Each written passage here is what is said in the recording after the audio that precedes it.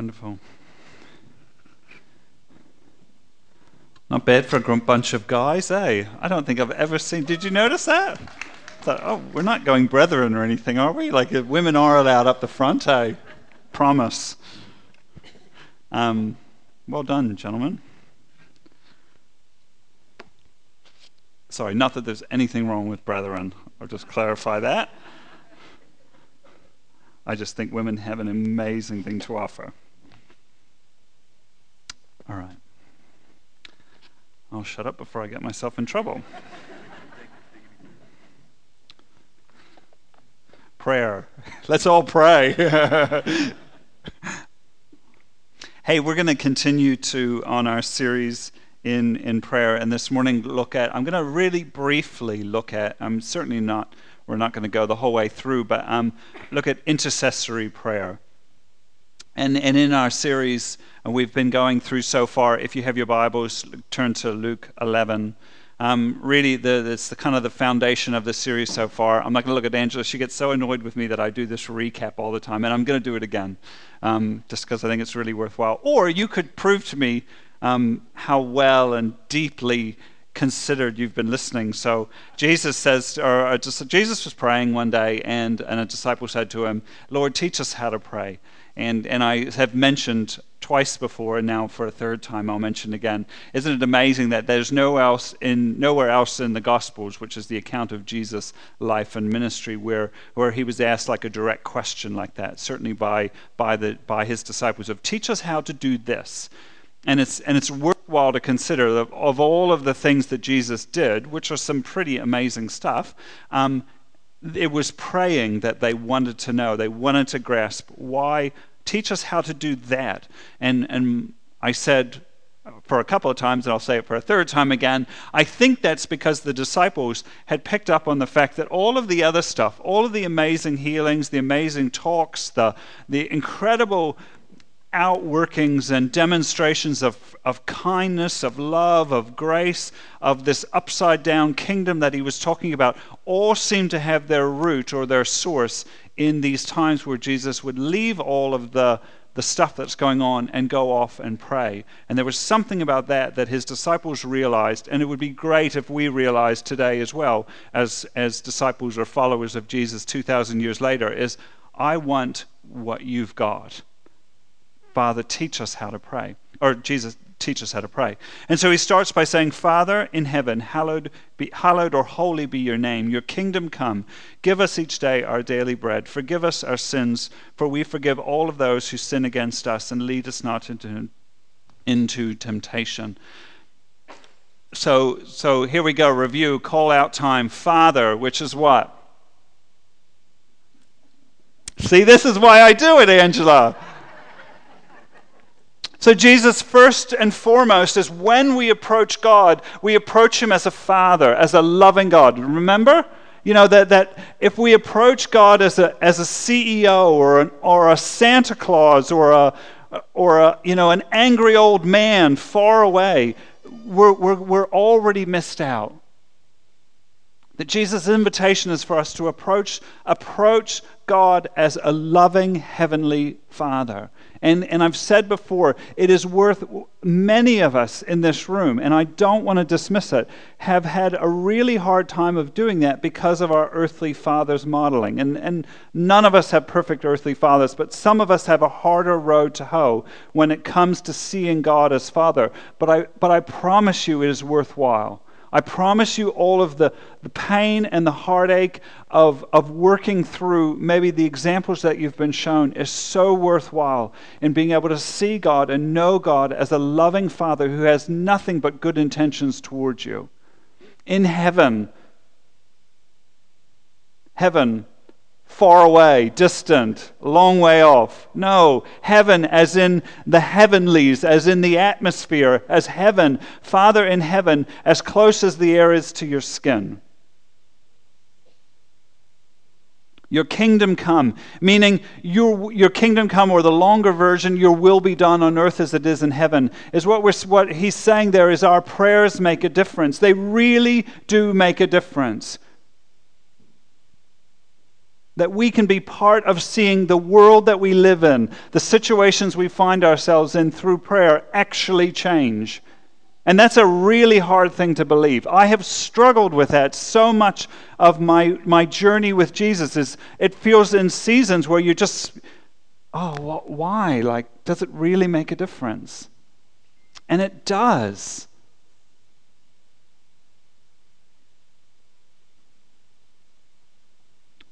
Your kingdom come, your will, hallowed be your name. Hallowed be your name. The other part of it is that God is good and He's true. And there's no one else in the universe that even compares to who He is. And that prayer is our joyful, grateful, worshipful enjoyment of the Father's presence. I don't think the disciples would have, if Jesus' approach to prayer was, I've got to do it. I don't want to feel guilty today, so I'm going to go off and do my bit and click my time. Why would you want to do that? But Jesus modeled something about prayer that was attractive, that He looked forward to it, that He loved it, that it was enjoyable. And then Jesus carried on, and I don't have time to do that, but Jesus carried on in Luke 11, and if you haven't read it, read it, is sharing a couple of stories. Remember the guy who had a friend who came to his house, and he didn't have any bread, and so this friend went and banged on another friend's door in the middle of the night, and there's this story, Jesus tells the short story to drive home a few things about prayer. The one is to ask. To actually ask. And then he goes on to say, and when you ask, you keep on asking. A lot of Bible translations, if you read that today in the afternoon, it will actually say, keep on asking. And then he goes on to prove, to push it even further. And when we ask, we don't, God, and it's important to approach God reverently and because He is God. And this isn't flippant. But what Jesus is saying is when we approach God, we don't approach Him and ask Him timidly or cowardly or somehow, fearfully in an unhealthy sort of way. Jesus models for us to ask Him unashamedly, with unashamed audacity, one translation says. That's how we pray. That's how we approach Him. If we think of God as our Father in our household, as a father, one of the things I have looked back on and think I've done well is in our family on Father's Day, I buy my kids gifts. And because I want my children to, in one aspect, be able to see God the Father as a generous God who loves to lavish good things on His children. My children very quickly cotton on to that. And I have never, to this Father's Day yet, had a timid, Father, if it be okay for you. I get lists. I get photos of internet shopping sites. I make sure it's this color and this size and not this knockoff, the original version. And if you want to, you could give me this as well. Do you know? God wants us to come, ask. And go for it when you're asking. And thirdly, he tells these stories for us to remember a third thing. So it's ask. It's to ask unashamedly. And then it's not to give up. Bang on the door, the story says. Not to give up. And honestly, I know what it's like to pray and to pray and to pray. And in a couple of weeks, we've got Francis coming in this series to talk about, unanswered prayer. And that is hard, and it is a struggle in the idea of unanswered prayer and lament. It is a really big hurdle that as a follower of Jesus, we do well to wrestle with and to hold it in tension and to not be okay with it and not come up with a glib, silly excuse for it. But God says, don't give up. Keep on asking. And as much as we struggle with unanswered prayer, I think so much more is we struggle with unasked prayer. We haven't even got to the place where we'd even ask God for it. And Jesus is saying in this Luke 11 is to ask and to keep on asking. So that's review. Hey, look at that's pretty good. Decent review. And so today I wanted to just take the few moments, and we're going to do something a little bit different at the end, but just to really consider and kind of do it collaboratively as best we can, this idea, or consider intercessory prayer. And so I wanted to start by saying what comes to mind when I say intercessory prayer. It's kind of like church language. It's, you don't hear, what's intercessory prayer? Hold on, one at a time. Fighting on behalf of someone else? Yeah, I was hoping you'd say that. I think that. You think in a cold, dark church basement, where none of this fancy coffee, we drink lukewarm instant coffee and we pray. Anyone else? Intercessory prayer? No? I've painted the picture for you. Spiritual warfare? Phone lists? Fearless. Well, it's almost like fearless phone lists. That's good. Anything else? What do you think of intercessory prayer? Yep. Strong? Standing in the gap? Anyone else? Wonderful. Yeah. Can't go wrong with Jesus.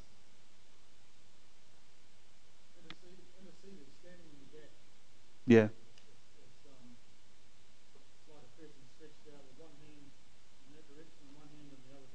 Wonderful.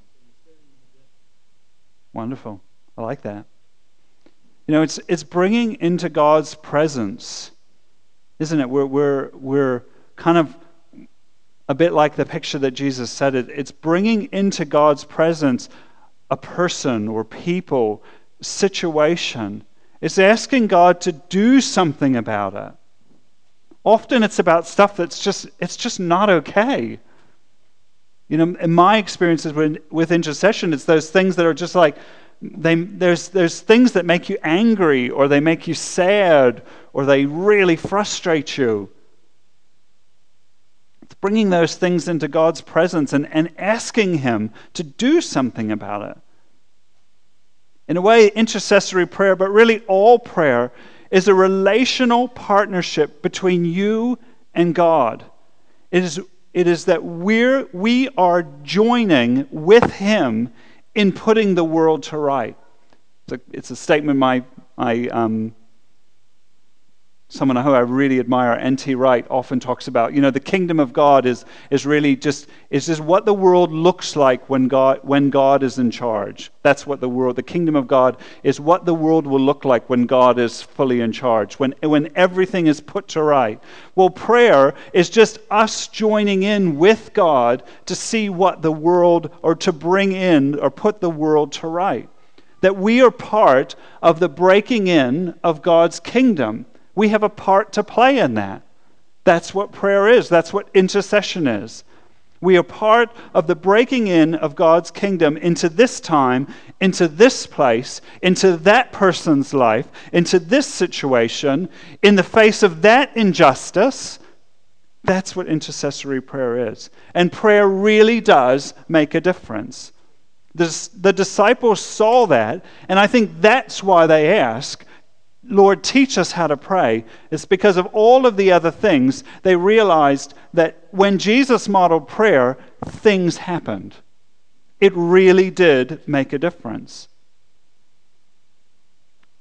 I believe that Jesus modeled that the primary, most important, most effective, most authentic way of ushering in God's kingdom into His present age, but into our present age, is through prayer. But I don't think we model that. I shouldn't point. I don't think I model that very well. I don't think I believe that. I think, or my actions portray, that I believe that hard work ushers in the kingdom of God. And beautiful babies, they do it. Look at them. It's a gang. But don't we believe that? If we're honestly true, don't we, it's our hard work. It's our going out on the street corner. And those are all good things, but do we honestly model a belief that prayer is the primary, most effective, most authentic way that we see God's kingdom invade our earth?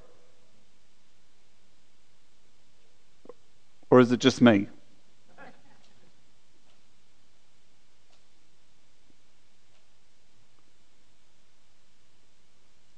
I think we model more truthfully is that it's hard work that brings in the kingdom of God, that ushers in the kingdom of God.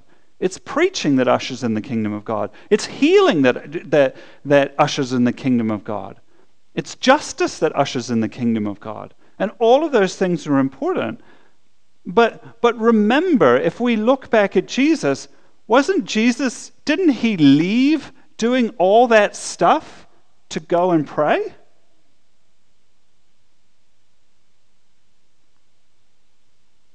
Something to think about. I think at the heart of it, we have to really face and wrestle with our belief or our unbelief that prayer has the ability and the power to change things.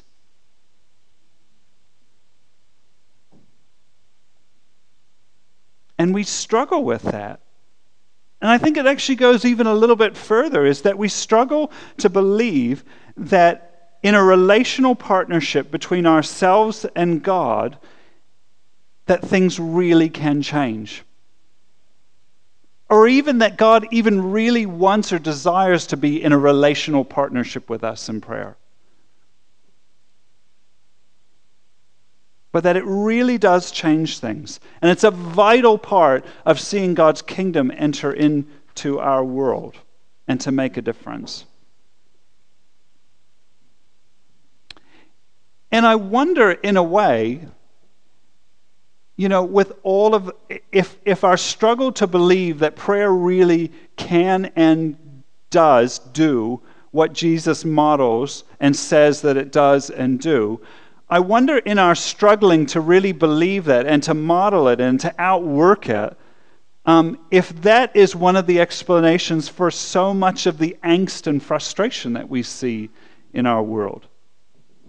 I wonder, in a way, if we rant and rave on social media sometimes, and I was thinking the other day about, I've used this analogy before, we rant and rave on social media, and I've used the example of one time seeing this really cute little video of this elephant painting of these pictures and stuff, and it was like, oh my gosh, isn't that so cool? I forwarded it to Angela, and look at this elephant, he's painting pictures, isn't it so neat?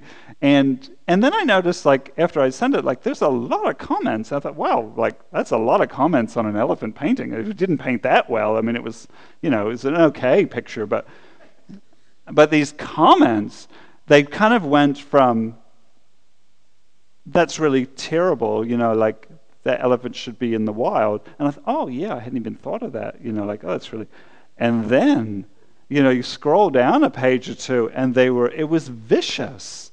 They weren't even, long gone is the elephant in the painting. It is just vicious. And so much of what we see is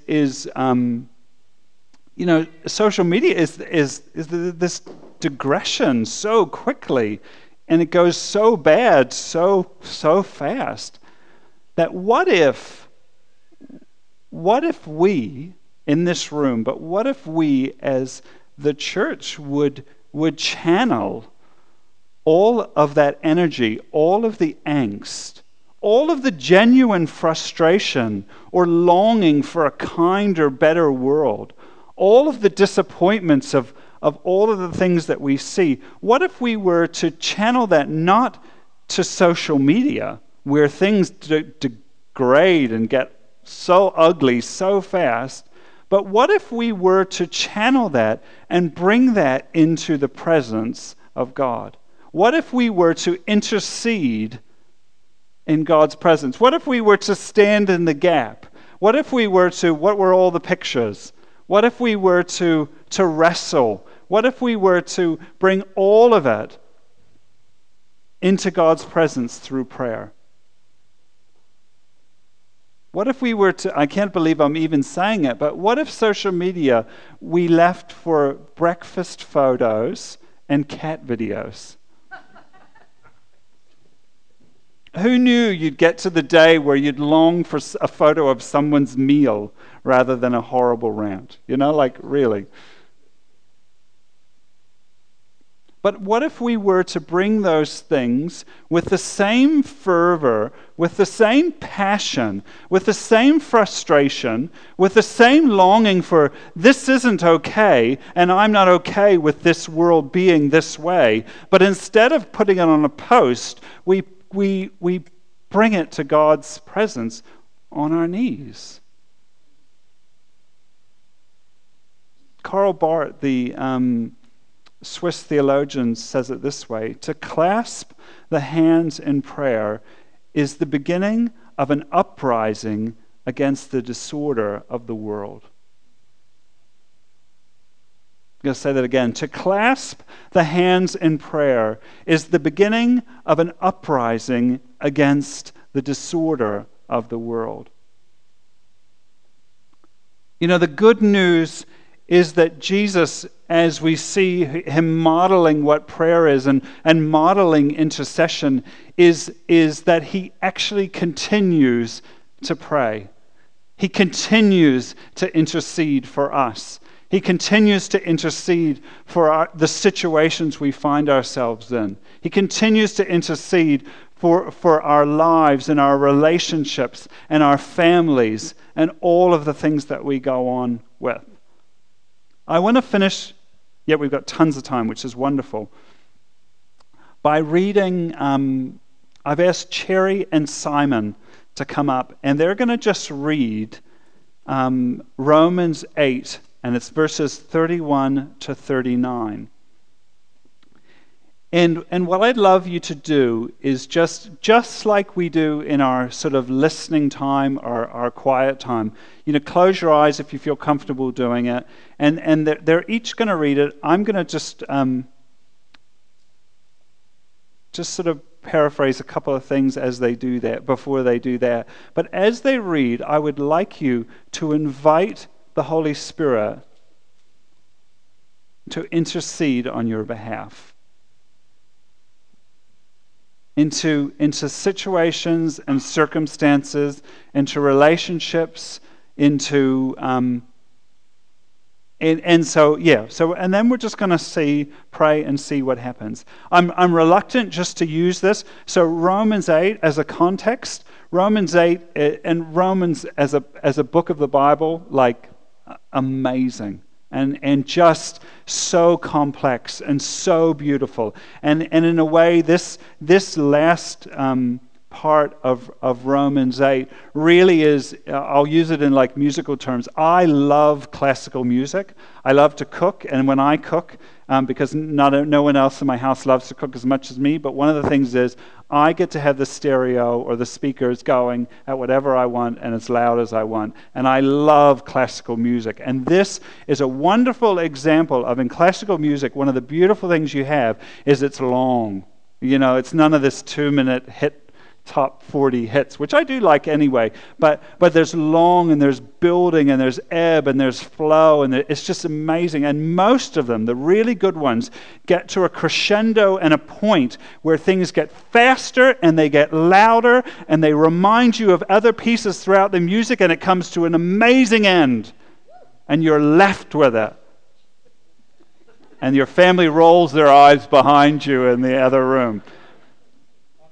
But that's what this is. This is a crescendo of Romans 5, 6, 7, and 8, and it is a building, and it's like that.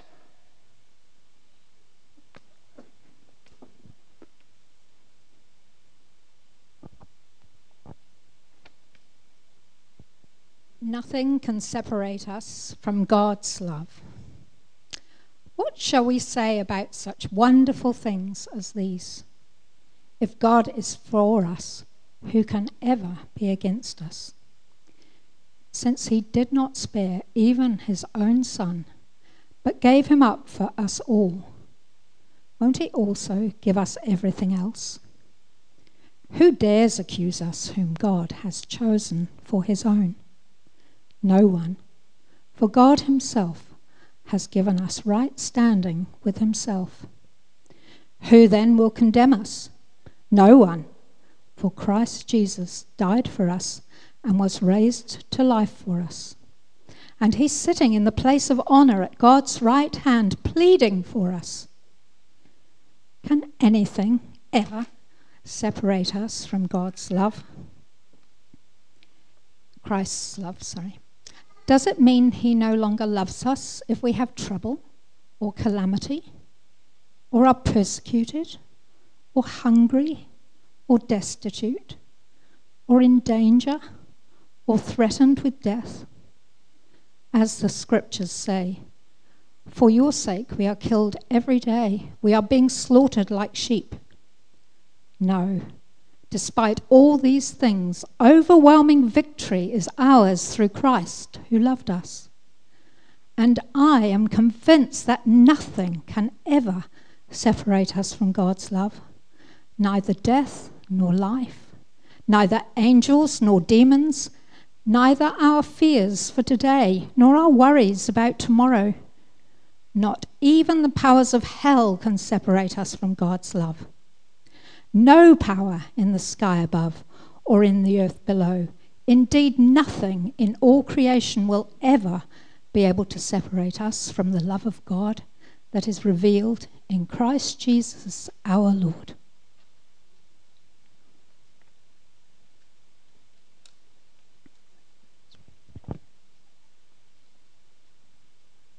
Yeah, no, that's right. You read it again. I was a bit confused because she read the part. Yeah. So it says, nothing can separate us from God's love. What shall we say about such wonderful things as these? If God is for us, who can ever be against us? Since he did not spare even his own son, but gave him up for us all, won't he also give us everything else? Question. Who dares accuse us whom God has chosen for his own? No one. For God himself has given us right standing with himself. Who then will condemn us? No one. For Christ Jesus died for us and was raised to life for us. And he is sitting in the place of honor at God's right hand, pleading for us. Can anything ever separate us from Christ's love?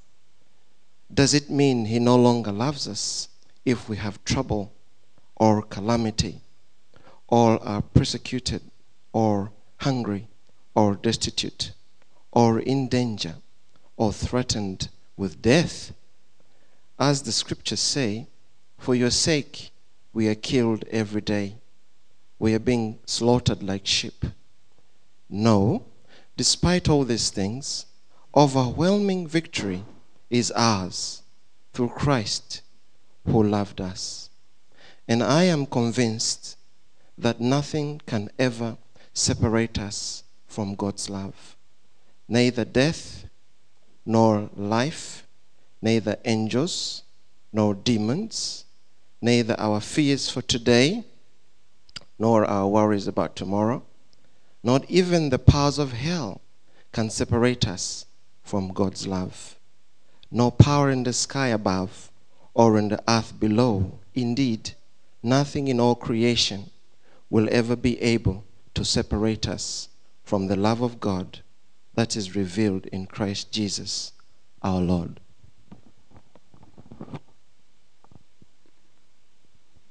Father, I thank you for your word. thank you that you continue to sit at the right hand of the Father and to intercede, to make a way, to stand in the gap.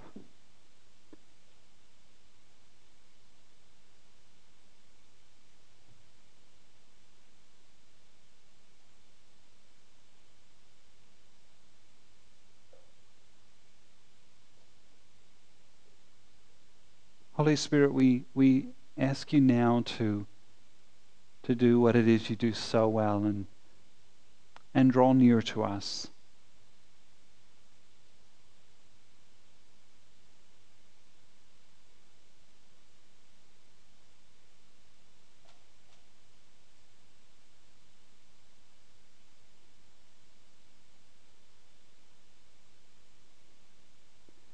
I had a sense in preparing this week that the Father wants to remind us of who He is and what He's like. To remind us that His desire is that we partner with Him and what partnering with God really looks like.